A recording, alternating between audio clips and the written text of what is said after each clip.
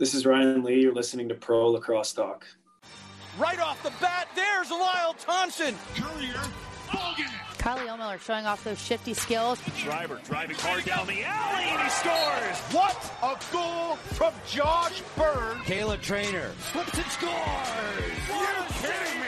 By Dylan Ward. Gets topside wrap. Oh, scores! Welcome to Pro Lacrosse Talk, your go-to podcast for interviews with professional players, coaches, and executives, as well as the latest news and analysis from all three professional lacrosse leagues. Now, here are your hosts, Adam Moore and Hutton Jackson.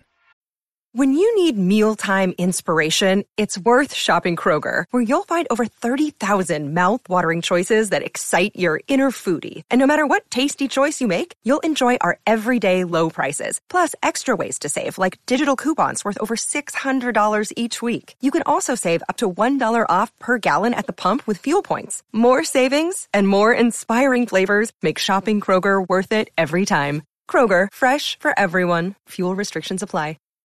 Think you know the Brooks Ghost? Think again. Introducing the all-new, better-than-ever Ghost 16. Now with nitrogen-infused cushioning for lightweight, supreme softness that feels good every step, every street, every single day. So go ahead, take your daily joyride in the all-new nitrogen-infused Ghost 16. It'll turn your everyday miles into everyday endorphins. Let's run there. Head to brooksrunning.com to learn more. What's up, Pro Lacrosse fans? Welcome to another edition of Pro Lacrosse Talk presented by Fanatics. Reminder to visit prolacrossetalk.com/NLL shop or prolacrossetalk.com/NLL shop-CA for your official NLL team gear. I'm Hutton Jackson, joined by my co-host Adam Moore as usual, and we are fresh off a PLL trade involving two players we both expected to move. We spoke about Jake Vaccaro and Andrew Kew potentially being moved last episode via trades. Didn't expect both of them to be traded so soon, and we'll be honest, we didn't expect them both to be traded for each other, but that's what happened, Adam. So let's start off with the fresh PLL news right off the bat. Thoughts on this trade and the fact that our two top guys this offseason have already gotten moved? Hey, we had our hand on the pulse, I guess, finger on the pulse, right? to in terms of who could be moved this offseason. It was interesting to see the Jake Vaccaro news drop, and Andrew Kew wasn't on the player movement page right away, so we didn't know what the return for Jake was going to be. And then when it popped up that it was Andrew Kew, I was like, holy crap, our predictions were correct. So it was cool to see, and both are in really good situations. Probably should have expected something like this, Coach Towers bringing in another Canadian guy, another sharpshooter, which I'm really excited to see how Andrew will be utilized in that chaos offense next summer. And for Jake, he's added to a midfield that lost Paul Rabel due to retirement. So I think they're both in better places and have opportunities to really succeed next summer. Yeah, he adds another lefty. They already got Mac O'Keefe, Josh Byrne, and Chris Cloutier over there. So on the lefty side, and now you add Andrew Kew as well. This offense is loaded with Canadian talent. He just keeps adding another one, and you keep thinking he's done, and he's not. So yeah, we should have probably expected it. The way this trade kind of went down too is, again, me and you both expected Vaccaro to be moved. So we were kind of, thinking he was going to be the first domino effect, and he was. Shout out to @TimmyTay, who actually pointed out that it showed up on the transactions page. So I'm sure the PLL wasn't anticipating it showing up on the transactions page right away, and that's being how the news broke. But, Timmy Tay pointed it out to us, so we blasted it out that Vaccaro had been traded. We didn't know what the return was because Andrew Kew, as you said, was not on the transactions page yet. So I thought it might be just some draft picks, but ends up being Andrew Kew plus next year's third rounder from the Cannons, which is a conditional pick because if the Cannons end up in the championship this year, that actually turns into a second rounder, which I think that's our first conditional pick we've seen in a PLL trade. And I think it makes a lot of sense, especially since there's only 8 teams. That's the difference between a few draft spots if, the Cannons do make it to the championship. But I love this trade. I love this fit. Obviously, we talked about Andrew Kew, great fit on the Chaos, despite, them being a little overcrowded. So it's going to be interesting to see what lineup he rolls out each week, just because there is so much talent on that offense. That's why I didn't really expect Q to go there. I thought, well, they have too many lefties already, but he can never get enough Canadian lefties, as we can see. But for Caro, I think this makes a lot of sense. Now that Paul Rabel's retired, there's an absence there. Connor Busic's still young, but with his Cornell commitments, he might not always be in the lineup either. So I think the Cannons definitely needed to add a midfielder. And I think for Caro is, the best one on the market right now. And I think he's going to fit into this offense really, really well. We know he can shoot from range, but he's a do-it-all midfielder. I mean, we saw during the Chaos run in 2020, he was feeding the ball a lot too, and they've used him in a lot of variety of different ways. So that's why it was still a head scratcher when he was a healthy scratch during this 2021 championship run. Obviously, we know because of the personnel that Coach Towers said they wanted to go with Kyle Jackson and Wes Berg. That's what made him a healthy scratch. But, it wasn't that for Carl wasn't having success in this offense either. Maybe a little bit of dip in production in 2021, but I think he's in a much better home now with the Cannons. I think it's a win-win for both teams. Again, I think Towers is able to get another player that's pro ready. Not that a draft pick wouldn't have been nice, but again, he's already, kind of pressed with roster spots right now. I don't know how much he's looking to this draft to make an impact, maybe grabbing a defender there to kind of, add another pull. But for the most part, yeah, this trade was, I thought, pretty even, and what a way to start off the off season with a bang. While I don't know if we're going to see many more trades of that caliber, we might see a few. I don't think we're going to see huge trades. There's some other movement as well. Curtis Dixon, Challen Rogers get added back to the Chaos active roster. Brian Cole is added to the Whip Snakes roster, and Jesse King was added to the Chrome. Those guys were on the unavailable to travel list last year. Addition to the Chrome, JT Giles Harris looks like he's healthy, just recently signed with Maverick. So they're expecting him to make an impact this season. And TD Erlin, who obviously went down with a nasty injury last season, was re-added to the Redwoods roster. And then some players going to the player pool. Tommy Palasek, who, made a little bit of an impact on Chrome in his short stint. Miles Thompson was dropped to the player pool. Nick Manis was dropped to the player pool. And Kyle Gallagher was dropped to the player pool. So I think Kyle Gallagher was probably the one made for roster construction, dropping him. Whereas the other three, we don't really know what their status is. I think Tommy Palasek is probably still looking to play. I'm not sure about Miles Thompson and Nick Manis this season, but that was some other movement that happened. Adam, what are your thoughts? Do you think, we're going to see any more trades, or do you think it's going to be more player pool? I mean, the one discussion that I think we talked about last season that I want to kind of get your thoughts on is the idea of having Jack Kincannon and JD Colarusso both on the Atlas roster. Do you think they decide to, keep both those guys around, or could we see a trade happen kind of like Dylan Ward last season?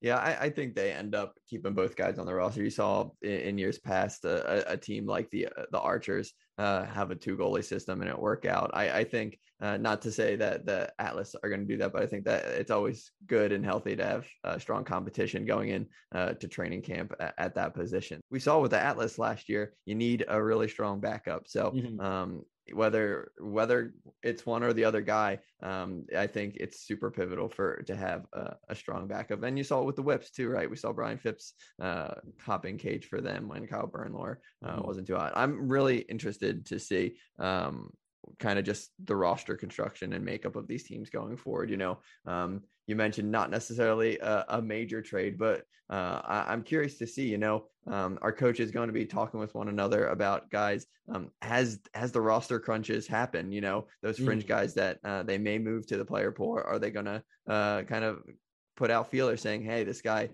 might not land on my roster come the drop date. Are you interested in him for X pick or swapping those fringe guys? So I think working around the margins is how you win championships. And I'm curious to see some more moves go down as the offseason progresses. Yeah. And I think it's going to be tough for teams too, because I think coaches knowing that, they're strapped for cash now, they're going to be a little bit more limited in their options. They can't necessarily trade for a big name without knowing, okay, well, I'm actually going to have to allot, a big salary to him as well. And do I have that room? They kind of have to project out. So yeah, I think you might see more player pool movement. The Chrome, I think, are an interesting one just because they have a ton of pieces that are either coming back or retired. Joel White, John Galloway retire. They're getting Randy Stotts back. They're hopefully getting a healthy Jordan Wolf back. They've got some guys that are getting up there in age that might be retiring, after this season. So are they looking kind of to the future, looking towards the draft, to fill some voids? They have the number 1 pick. So that's going to immediately make an impact, whoever they end up going with that at number 1. But yeah, that's interesting to me, what the Chrome end up doing and whether they're satisfied with Connor Farrell at the faceoff position, or maybe they try to make a move for a faceoff guy. The faceoff position, I think, is the most interesting. And that's where I think you could see another trade potentially happen. Otherwise, I think most teams sit pat. Sure. No, that makes sense. Yeah. And you mentioned the Chrome are such in an interesting situation. You mentioned JT Giles Harris, right? Coming off. Mm-hmm. He is going to be hopefully impact rookie coming in this year after not playing last season. So yeah, I think that roster is going to look a lot different than it did when we saw them last play. And I'm really excited to see how Coach Suter really puts that offense together and builds that roster and what we see from them coming out of training camp. No, absolutely. And then the PLL also released the 2022 draft order. And so the total of picks, the Atlas have 6 picks, which is huge. Archers, Cannons, Chrome, Chaos, and Whips all have 4. But, to be noted, the Chaos have 2 in that first round. And then Redwoods and Water Dogs only have 3. So, not many picks, for Redwoods and Water Dogs, but those are 2 teams I think are pretty set. Archers are another team. I just don't see them making really any moves this offseason. They are aging, but I think they're a team that feels good where they're at right now, thinks they just need to get over the hump. And I don't see them making too many drastic moves. I think they try to get a face-off guy, during the draft, but, they are a team that maybe if you are looking to make a splash, I think it would be at the face-off position. That's, I think, their only real weakness. I think they felt good about Stephen Kelly last year, but I think if they really want to be a championship team, that's kind of the move they have to make. So maybe we'll see a trade there. Maybe we'll see a little bit of a carousel with face-off guys, but again, they're a team I don't see making too many moves. And like I said, the Chrome are one that it's interesting the approach they take. And when you have more draft picks, like the Atlas, do you use those as capital to acquire current pro players, or do you, get younger players and kind of build for the future? I mean, the Atlas, it worked out for them last year. They were super competitive despite trading a lot of their older guys away. So for them, it worked out for them to acquire draft capital and draft some young guys. And, ultimately, I think that will help too, salary wise, because, these draft picks have certain base salaries once they come into the league. So that's definitely something that's going to be on coaches' radars going forward. But that is our thoughts on this PLL offseason that got off to a bang. Now let's talk some NLL. And before we talk the weekend's games, I want to talk about their partnership at MGM that just came out on Friday, down to the wire right before this weekend. But they wasted no time getting those lines on this ESPN broadcast. So that was great to see. But exciting news, Commissioner Savicevic said that their last deal with BetMGM expired because they weren't able to renew after the shortened season, understandably. Decided to renew. It came a little bit later than we, I think, expected, but very exciting that they have a official sports book partner in the U.S. Now they have one in Canada, and Sports Interaction, as well as BetMGM in the U.S. So haven't gotten lines yet as of Wednesday, but hopefully we'll get lines up on BetMGM soon. Also been on Caesars, as we mentioned. But if you guys are interested in sports betting and maybe you were holding off till they announce a sports book partner in the U.S., definitely check out Bet on Lacrosse. Dan Newbert does a great job with that show. So we definitely recommend you guys checking that out. But thoughts on this U.S. sportsbook, Adam? I know I've been doing some betting on the NLL through Caesars. Are you going to do any coming up soon, or you kind of waiting to see, how these teams continue to do? Because it's still been tough to pick these games.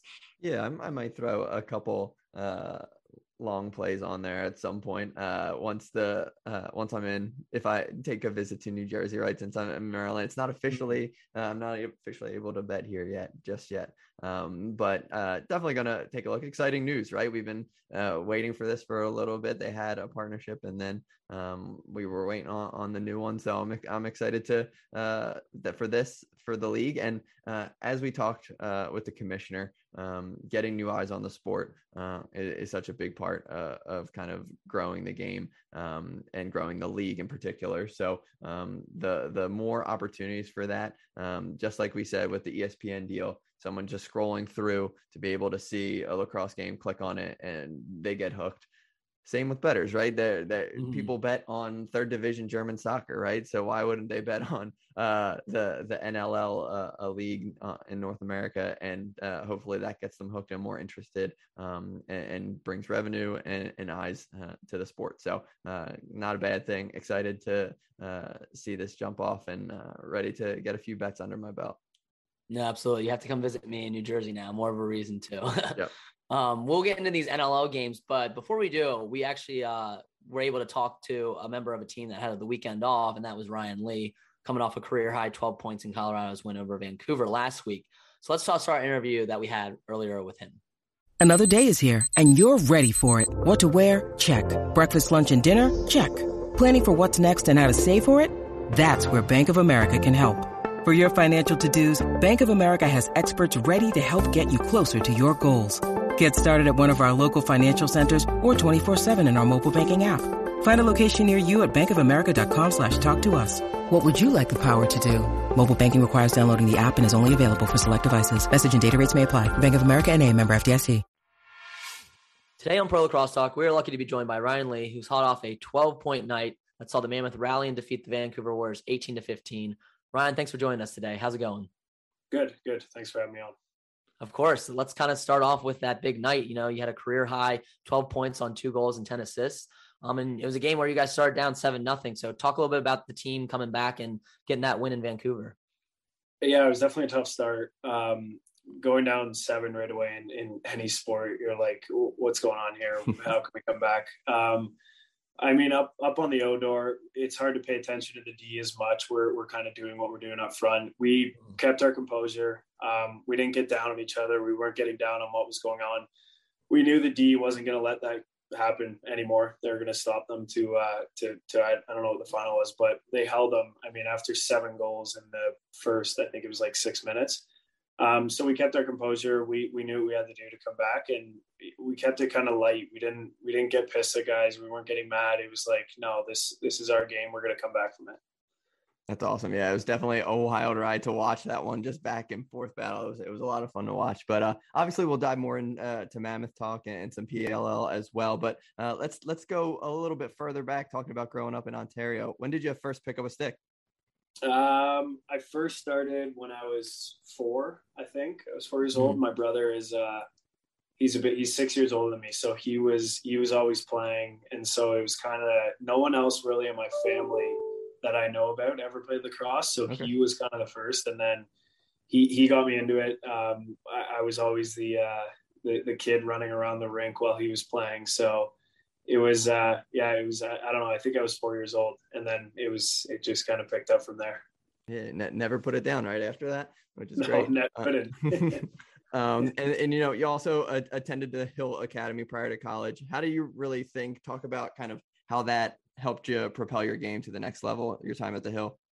That was probably the biggest stepping stone to get where I am now.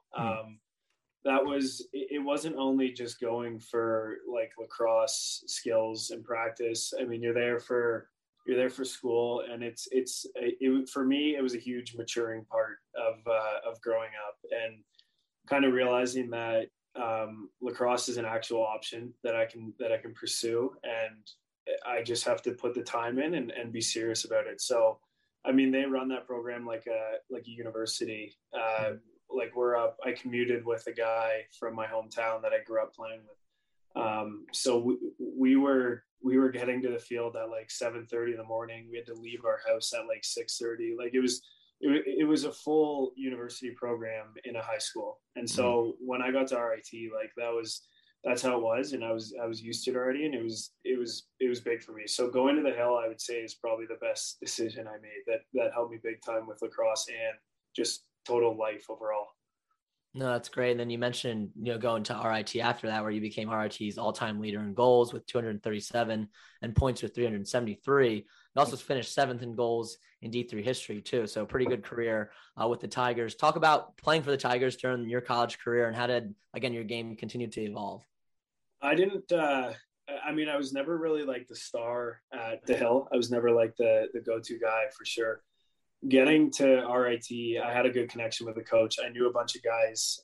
As you guys probably know, it's 50% plus Canadians. So yeah. I know a lot of the guys from home. And they kind of gave me the opportunity that, like, starting out, I was not expecting to start out my first year for sure. Being able to get that opportunity, like the first game, it was awesome. I think our first game was in the Syracuse Carrier Dome against Stevenson, and it was nuts. Like I couldn't believe what was going on, but like that could happen to anyone, right? They don't have to give you that shot as a freshman to start right away. So I got that, and it was huge for me. I mean, I loved it, and it was great for my career at RIT. It's a great school, great program. That's like everyone says, like D1 so much better than D3, but I mean, I have tons of friends that went D1. It sounds like a great time, but we were, I think, just more of a relaxed experience, but still running like intense morning practices, 2-a-days. Like it was still running like a D1 program. It was awesome. How Coach Kuhn and Wilkie, how they run that program it's great. Yeah, you're talking to two other D3 guys. So although we weren't at RIT's level at E-Town and DeSales, not quite that high of a level, definitely enjoyed our D3 experience as well. Yeah. And you guys just won the national championship in a thrilling fashion. Talk about that. Obviously, you weren't a part of the team, but talk about seeing your boys kind of carry the trophy home, and what a dramatic way to win a championship. That game was nuts.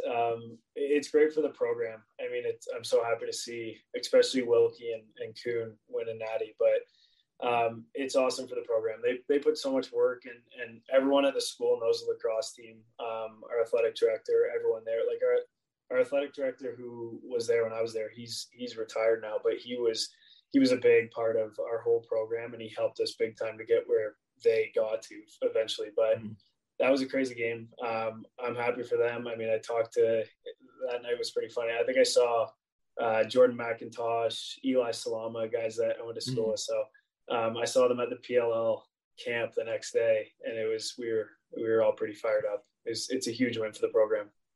Yeah, absolutely. And against a rival, right, that you guys have gone up against a couple of times before, right? Yeah. That's a tough one to swallow. They kicked us, they smoked us in my senior year. So it was nice to see them lose one. Yeah, for sure. So let's kind of dive in to your pro career a little bit. After RIT, you were drafted by the Mammoth in 2017. Talk about draft night and how excited you were to hear your name called. I was very excited. It was in Oakville, so close enough to home. I live like 30 minutes from there. So I was able to go. It was awesome. I honestly had no idea where I was going to get drafted, what number I was going to. I wasn't really worried about that. I was just the whole experience of being there, like seeing buddies in the past that get drafted. So it's finally your year, you get to go. So, I mean, I think I want to say Colorado was actually the only team that called me, and they had one pick, and I think I was 25th overall. So I was, I didn't really know where I was going, but going to Colorado, I think it was probably the best opportunity for me. Like looking at it now, I didn't really know at the time, but definitely now I would say that was a great team to go to. I love it here. I'm living in Colorado right now. It's the best. That's awesome. And you kind of been a staple of that offense for, the past 4 years. How do you think you've developed though? Like, was there a big adjustment period to when you got into the league between your rookie season? Anybody kind of take you under your wing, or kind of just talk about the process of going from a rookie to now, playing 4 years in the league? Yeah. My first year, the 2017-18 season, I didn't really play. I played, I want to say like 6-8 games, maybe, about half the season. So that was a tough one for me, but I actually think that helped me overall in my career. Like that kind of made me go into the off season. Like, I got to put a lot of work in to make this team next year. There's guys way better than me that are on the team right now that I have to take their spots. So it almost helped me to get to where I am now. I would have loved to say I played the whole, my whole first season. That would have been great and continue from there, but that's not how it worked. But to like where I am now, I mean, my coaches, my first year, Gilly and Stroopy, our offensive coaches, who were great. But coming into my second year, we got Sean Williams, who, like, I don't know if you could say took me under his wing, but he like RIT, gave me the opportunity to play, and he kind of made me the guy at times where that helped big time. And it really helped me to get to where I am now on the team. I mean, it sucks big time. That was a tough one to lose him this season, but he helped me a lot, and he put me into the offense where I could fit in, and it was big. Yeah, and obviously off to a hot start. You guys are 3-1 right now, second in the West. Talk about vibes in the locker room right now. How you guys feeling? It's early, but you guys are starting off all right. It's early, really early. We had our New Year's Eve game canceled, I guess it was. So it was it's tough you only get to see the guys Friday to Sunday every weekend, and then everyone goes back to their home and goes to their jobs. So coming in, like it sucked not seeing each other that weekend, but when we came in for the Vancouver game, it's like, wow, we're so happy to be back again. Now we have another 2 weeks off. We have 2 weekends off until the 29th, but we're all excited. We know it's early. We can't get ahead of ourselves. I think we kind of did that after the first game when we put up, I think, 16 goals. And then we came out and we were flat against, I think it was, San Diego. So we can't ride it too high. It's a great group of guys in the locker room. Awesome to be around. So when we get back together for the 29th game, it'll be a lot of fun. No, for sure. And then in addition to playing in the NLL, you also played field lacrosse. You're a member of the Denver Outlaws in the MLL the past couple seasons before playing for the Redwoods in the PLL this past summer. How's playing lacrosse year round kind of help you in the box game and then vice versa? And talk a little bit about, playing this past summer in the PLL. It helped. I mean, keeping your stick in your hand, that's what we tell every kid when they ask for advice, is always have your stick in your hand. I mean, we have the major league at home this series, the indoor senior A, but I think just playing year round, you kind of don't lose that. Like when we had, 2 years off for COVID, coming back, I mean, you could tell everyone's rusty. Like guys are like, whoa, this is lacrosse again. Right. So being able to play year round is great. Quick stint in the PLL. The Redwoods are awesome. They're a really good team. I'm hoping to be back next season. But we'll see what happens. I mean, it's there's so many really good field lacrosse players that are up and coming as well as in the league now. So it's with I don't know how many teams there are now, 8 or 9, but it's tough to crack a roster now. Sure. No, for sure. But we look forward to seeing you, definitely both in the field and box, and we got plenty of season left with the Mammoth as well. We're going to move now on to our 5 and 5 segment. I'll ask 5 lacrosse questions. Adam will ask 5 off the floor questions, more quick hitters, fun answers, hopefully. And the first one I like to ask is, do you have any pregame superstitions or routines? A few. The one I would say is I only put I put everything on right side before left side. That's kind of a big, like if I put my left shoe on first, I'll have to take both shoes off and put the right shoe on and then the left shoe. That's actually more common, I feel like, too. The more and more we talk, I feel like that's an answer. Someone, whether it's left to right or right to left, they have to do it the certain way. Otherwise, it throws them off. Yeah, I don't think we've had anyone that goes left to right yet. I could be wrong, but yeah, I'm not positive. I think everyone's strictly right to left so far. Number 2, what's been your favorite venue to play lacrosse at? And that can be field or box. Favorite venue, playing the national championship, we got smoked, but at Gillette was pretty cool. I would honestly say there's 3 amazing venues in the NLL: Calgary, Saskatchewan, and Colorado. Those are probably the best. Saskatchewan is nuts. They're diehard fans. They're absolutely crazy. So that's a good one to play at.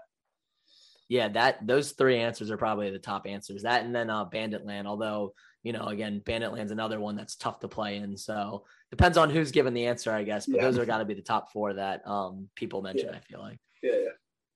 Number 3, what is your current stick setup in terms of head, shaft, and stringing? And kind of how does it vary, too, from field and box, if at all? So I use a Gate Torque, String King shaft, and I couldn't tell you what mesh. I don't string my sticks. I have other guys do them, and it doesn't change for box and field. Mm-hmm. I only have my stick one way.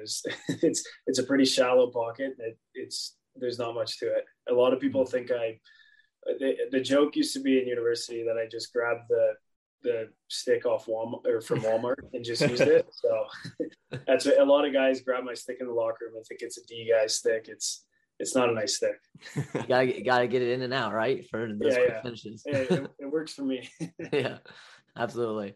Number 4, who's a lacrosse player you looked up to when you were younger or has been a mentor during your career? John Grant Jr. He 100%. He coached me. How old? I would have been like 15, 14 years old, just before going to RIT, still in high school. He coached me on a travel team at home. It's his team. And then coming to Colorado, he was out here, and then he got me on the Outlaws. He's been huge. He's got me to a lot of places where probably if I didn't know him, a lot of them wouldn't happen. So definitely Junior. And how was it like playing with him with the Outlaws too, you know, when he came back out of retirement? Because he was originally your coach for a little while, and then he came out of retirement and you got to play with him, and you guys had some good chemistry on the Outlaws. Yeah, he's awesome. He's so easy to play with. He's, you know, he can pass, he can score, he can do whatever he wants out there. So he was a lot of fun. He was like Jackie Moon. He was coaching us and playing with us. It was pretty funny, but he's an awesome guy. So easy to play with, so easy to learn from, listen to. He's great. That's awesome. Now, this might be your answer for this next question, but if they made an NLL video game, who would you say deserves to be on the cover? Junior. That's easy. I figured that would be your answer, but I had to at least ask it. Yeah, definitely Junior. He's probably I would say the most known name in lacrosse. He's crazy talented. So every kid knows him growing up. For sure. He could honestly be, just if they made a lacrosse video game with box and field, he could be just on the cover. Right. Exactly. I'll take the off the field question. So number 1, still sports related. Who's an athlete in another sport right now that you really love watching? Right now, I'm a Leafs fan, so watching Matthews is a lot of fun, but McDavid is always a treat to for sure to get to see. He's pretty crazy. Yeah, that's an understatement, but yeah. Number 2, what are some hobbies or activities you enjoy when you're not on the floor? Working pretty much consumes my whole life, but other than that, I'm big into cycling.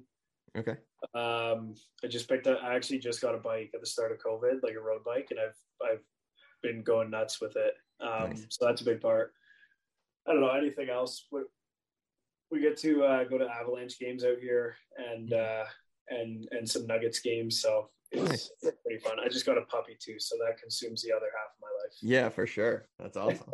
I got one too this past summer, so I know how of a handful they can be. Yeah, and I had a kid, so we're all dealing with there we go. the last couple months. Oh man, COVID was a wild time, huh? So number 3, favorite spot to vacation. God, if I had the time, I'd vacation, but I honestly don't know.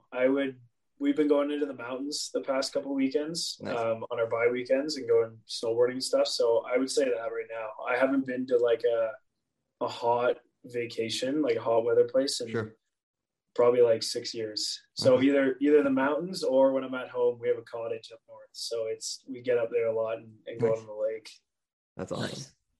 Nice. Number 4, favorite meal. Favorite meal. I would have to say probably surf and turf. That's usually my we have a restaurant called The Keg. I don't know if it's out here, but it's called The Keg at home, and they got steak and lobster, and it's good. That's usually my go-to when I'm there. Nice. Yeah, you can never go wrong with that. That's a good one. No. And number 5, are you binging anything right now, whether it's book, podcast, TV, any shows or anything you'd recommend? Not a big reader, but shows. I'm season 4 of Yellowstone, which is insane. Started probably like a month ago, maybe. So I've been cruising through that. We just started Succession. Okay. Which we're only on like episode 3, so I'm not fully into it, but Yellowstone is like above and beyond. It's so good. Yeah, I'm on season like 2 right now. I started a couple of months ago. It's wild. I feel the same way about Succession too. Like there's like not a likable character other than what, like Tom maybe or something like that on Succession. I feel it's tough right now. I'm hoping it gets better, but we're stuck. We started it, and then my girlfriend and I we got smoked with COVID as the rest of the league. Sure. So we've been stuck in the apartment for the whole weekend. So I think we watched like 2 seasons of Yellowstone. Nice. So it's been intense. It's a crazy show. Yeah, it's definitely Yellowstone's been a common answer, Adam. I feel like the past 3 in a row, right? Someone said Yellowstone. Yeah, man, you got now, Hutton. You got to check it out now, right? I know, I do. And I would stick with Succession. It's definitely an acquired taste. Because I agree, there really isn't a likable character on it. But the way I compare it, it's like a train wreck. You just can't stop watching. So I do recommend like sticking with it. If you don't enjoy it by getting through like season 1, then you probably won't like it, 2 or 3. But if you do like stay hooked, I think it gets better each season, I think. But it's, again, like an acquired taste. If you don't like it right off the bat, then, it might not be the show for you. Definitely is a weird show. I'm into it. It's kind of like, I don't know if you guys watch Suits, but it's kind of like the same idea as that. Sure. Just intense corporate stuff. Crazy. Yeah. It's dark comedy too. Like, it's like kind of funny, but you're like kind of like feel bad laughing sometimes too. But that wraps up our 5 and 5.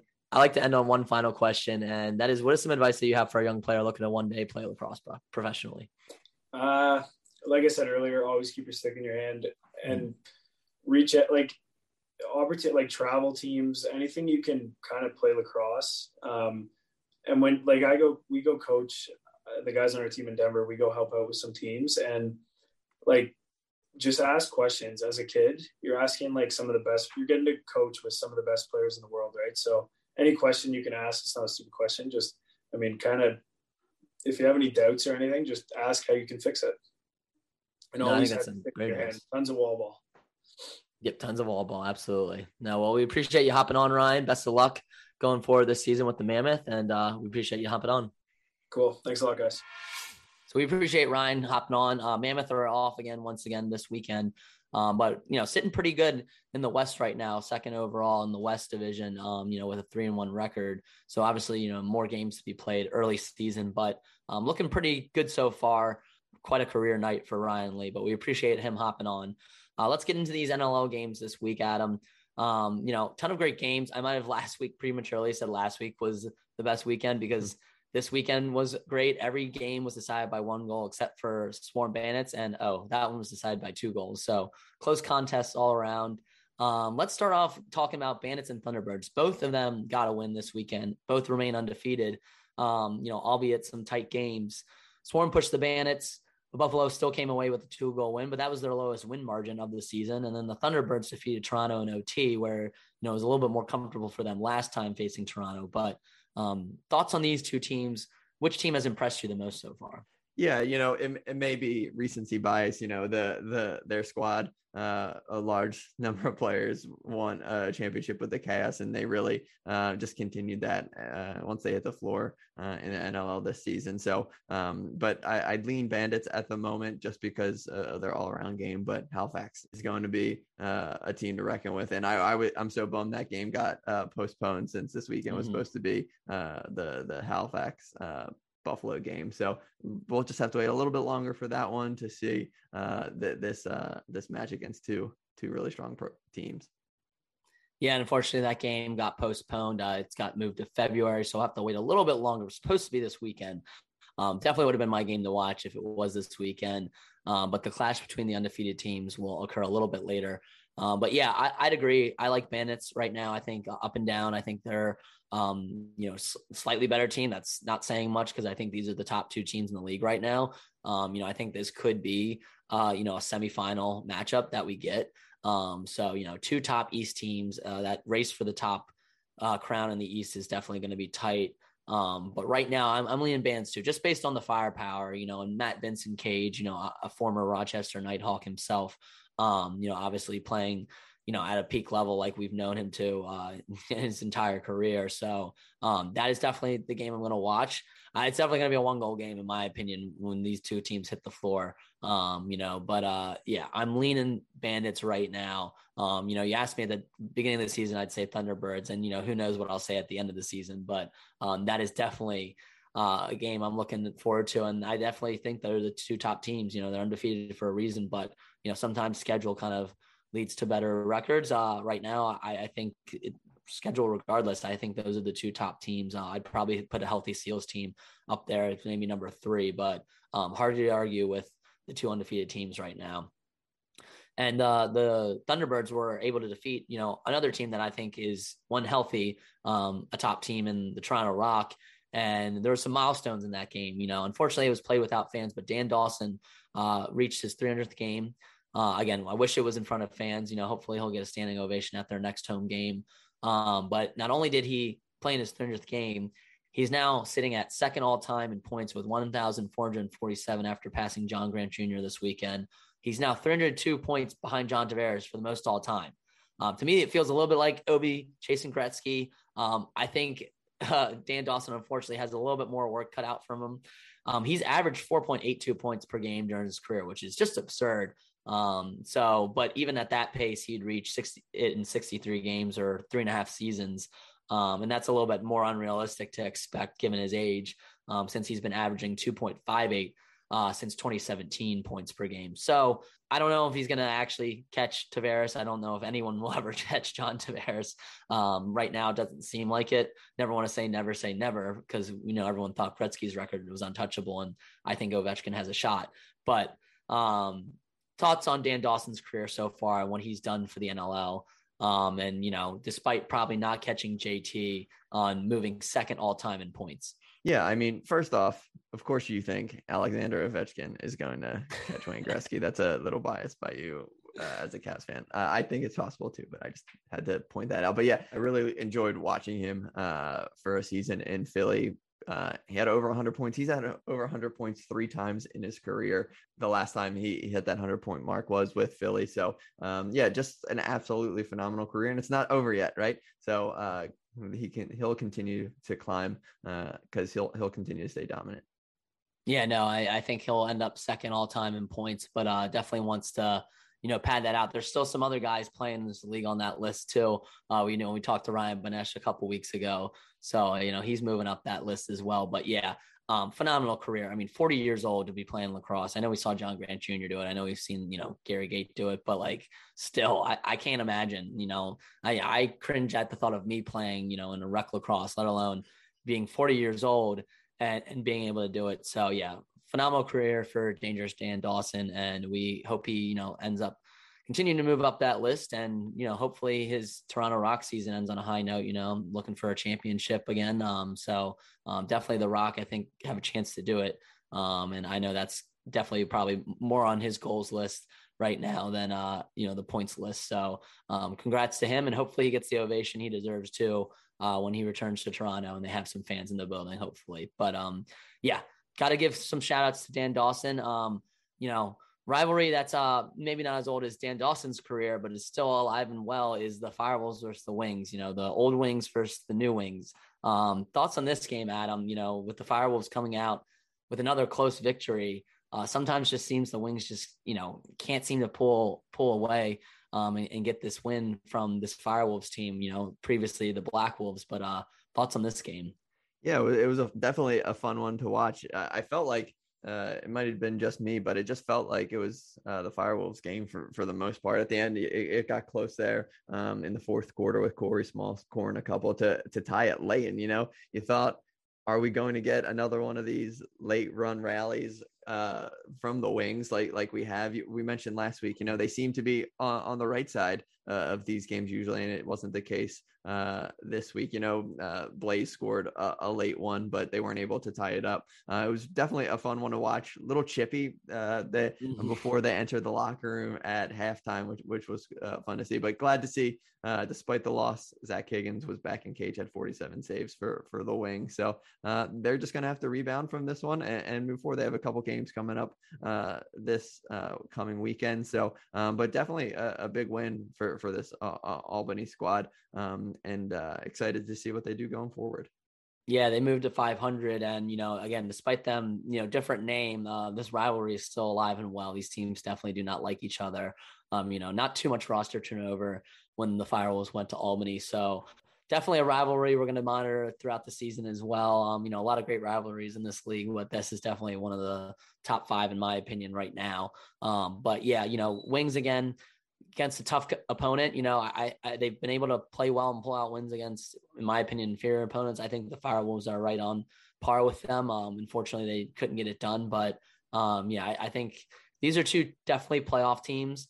It's interesting to see how they shake out in the East, just because the East is so loaded, but definitely going to look forward to round 2 when they show up against each other again in Albany. Yeah. And, kind of talking about the face-off side of things, we mentioned that coming into this game, Joe Nardella really had Trevor Baptiste's number. He won 14 of 21 face-offs. They went against each other every time. And when the Wings scored late, it kind of came down to that final possession, and Nards won that one. So just something to watch going forward as well as the season progresses. And I've loved seeing these 2 players' game evolve, due to the box. And I think it's really helped them in the field. I mean, we've already known Joe Nardella can, push it on offense and score or assist players. He had essentially the game winner against Saskatchewan the last week. And, same with Trevor Baptiste, I think he's a little bit more physical now, both in the field, obviously definitely in box, but definitely enjoyed seeing both those players' game evolve now that they've been playing box for a couple of years under their belt. And moving on, let's talk Panther City Riptide. Both teams looking for their first win. Unfortunately, one would not come away with a victory. It was the battle between the Orleman brothers, Steve Orleman and Kevin Orleman, going at it. Both played pretty well in this game, despite it being a high-scoring affair. Got to see the return of Jeff Teat. The Panther City went up by 6 at one point, and Riptide, they don't have any quit. They may be 0-4 right now, but this team can still make some noise, I think. Again, I don't know if they're a playoff team just given how loaded the East is, but I still think, this season isn't lost so far, and they're much better, I think, than last season when we saw them. But Panther City gets their first win in franchise history off of Patrick Dodds in overtime. Thoughts on this game and Panther City, finally getting that first dub? Yeah, you got to be happy for Panther City and Tracy Kelusky to get that first one under the belt. And I know I talked about it in previous pods, but Patrick Dodds is just absolutely legit. I'm excited to just watch him play for years to come. And this was a fun one to watch. Like you said, there wasn't any quit in that Riptide squad. So definitely a good one. And we know Callum Crawford as a goal scorer, right, generally, but he had 7 assists in this one. So a different game from him in this one. But yeah, I love seeing the Orleman brothers go up against one another. I love on the NLL page, Steve Orleman's photo is him in his helmet, which is kind of funny. I kind of love that, which is awesome. So, but yeah, no, definitely fun to watch them go up against one another. Yeah, I'm excited for Panther City to get that first dub, and Riptides will be hopefully not too far behind. Yeah, I think they might maybe get a win this weekend, actually. We'll get to our game picks a little bit later. But mentioned Panther City, they improved to 1-3. A team that is now fallen to 1-3 is the Rush. So, they unfortunately dropped their game against the Seals. Seals were pretty embattled with COVID, players on the COVID protocol list too. Despite that, Rush still couldn't get it done. Another close game, 1-goal game. You can't be too disappointed in the Rush. They played some tough competition to start the season. The West is, I said the East is low. The West is still very competitive as well. They lost Connor Robinson this offseason, along with Ben McIntosh, Evan Kirk, Travis Cornwall. So, those are big pieces. Obviously, they added some pieces, Matt Beers and Josh Courier and a few other pieces as well. But I think that's hurt them a little bit. With the exception of their loss to Albany, though, they played in 1-goal games. So they could easily be 3-1 right now as well. So 1-3 right now, not 3-1, unfortunately. GM Derek Keenan has talked about how he's not afraid to make some moves. So are we going to see some moves on the horizon? Is it time to hit the ban button, or do you think the Rush are just kind of going through a tough stretch because of their tough schedule so far? I mean, based off of that schedule, it obviously has been pretty tough. I don't think it's time to hit the panic button just yet, based off of the guys on that roster like Robert Church and Mark Matthews. But there's room for improvement, right? So some small changes we talked about, kind of working at the margins when we had the PLL chat. Same thing goes for kind of roster construction in the NLL. A spark plug is something that could really help this team at the moment. So definitely could see a trade happening for sure. But from the Seal side, it was awesome for Justin Getty to get his first victory in cage, which was really exciting for them and for a Seal squad who, like you said, was down a number of players to pull out a victory was absolutely huge, especially going down as the season progresses. I know it's early still, but every win counts when it comes for seeding and those types of things. So definitely a big win for the Seals, and time for the Rush to regroup and kind of try and figure things out. Yeah, no, and luckily a lot of these teams do have a bye week this week, so they're able to kind of regroup and give the Seals credit too. Like you said, a lot of players on the COVID list going to a tough building in Saskatchewan. We know how tough that is to play in there, so credit to them. But as I mentioned, not too many games this weekend. We only got 3. My matchup to kind of watch for is this Friday night one, Swarms versus Nighthawks, because I haven't seen the Nighthawks in a while. Still don't know what to really make of them. Swarm are playing every team tight, but just can't manage to really squeak out some of these close wins. I don't know. What are your thoughts on these matchups this weekend, Adam? Yeah, it'll be interesting to see with 3 games. We have 3 games and 2 teams both playing 2 games apiece in the Nighthawks and Wings. So it'll be interesting to see how those teams battle on the back-to-backs. For my picks, I have Swarm over Nighthawks. I have the Wings beating Rochester, and then the Wings beating the Riptide. Unfortunately for the Riptide, they don't get that first victory of the season, if I have anything to say about it. I felt dirty not picking the Wings last week, even though I was correct. I think they get those 2 victories. Yeah, no, it's definitely going to be interesting with these back-to-backs. So I kind of took the approach that, it's going to be tough to play these back-to-back games. We see teams do decent when they have a day between, if they're playing Friday then Sunday. I mean, playing Friday, Saturday, or Saturday, Sunday, it's tough to do. So I personally, I like the Nighthawks to win that first game on Friday. I like the Wings to be able to beat the Nighthawks on short rest. And then I like the Riptide to beat the Wings on short rest. We saw a tight game between the Wings and Riptide before. I think it will be another one. And I think given the short rest, I think gives Riptide slight advantage. They'll also have, Jeff Teat back, which definitely helps too. So I'm going Nighthawks, Wings, Riptide. Saw a lot to like about the Swarm, but I think this Nighthawks team is a little bit better than we maybe realize. I need to still see more before I can label them, potential playoff contender. But definitely looking forward to that Friday matchup. And I think we'll learn a little bit more about these 2 teams when we do. But that wraps up this episode.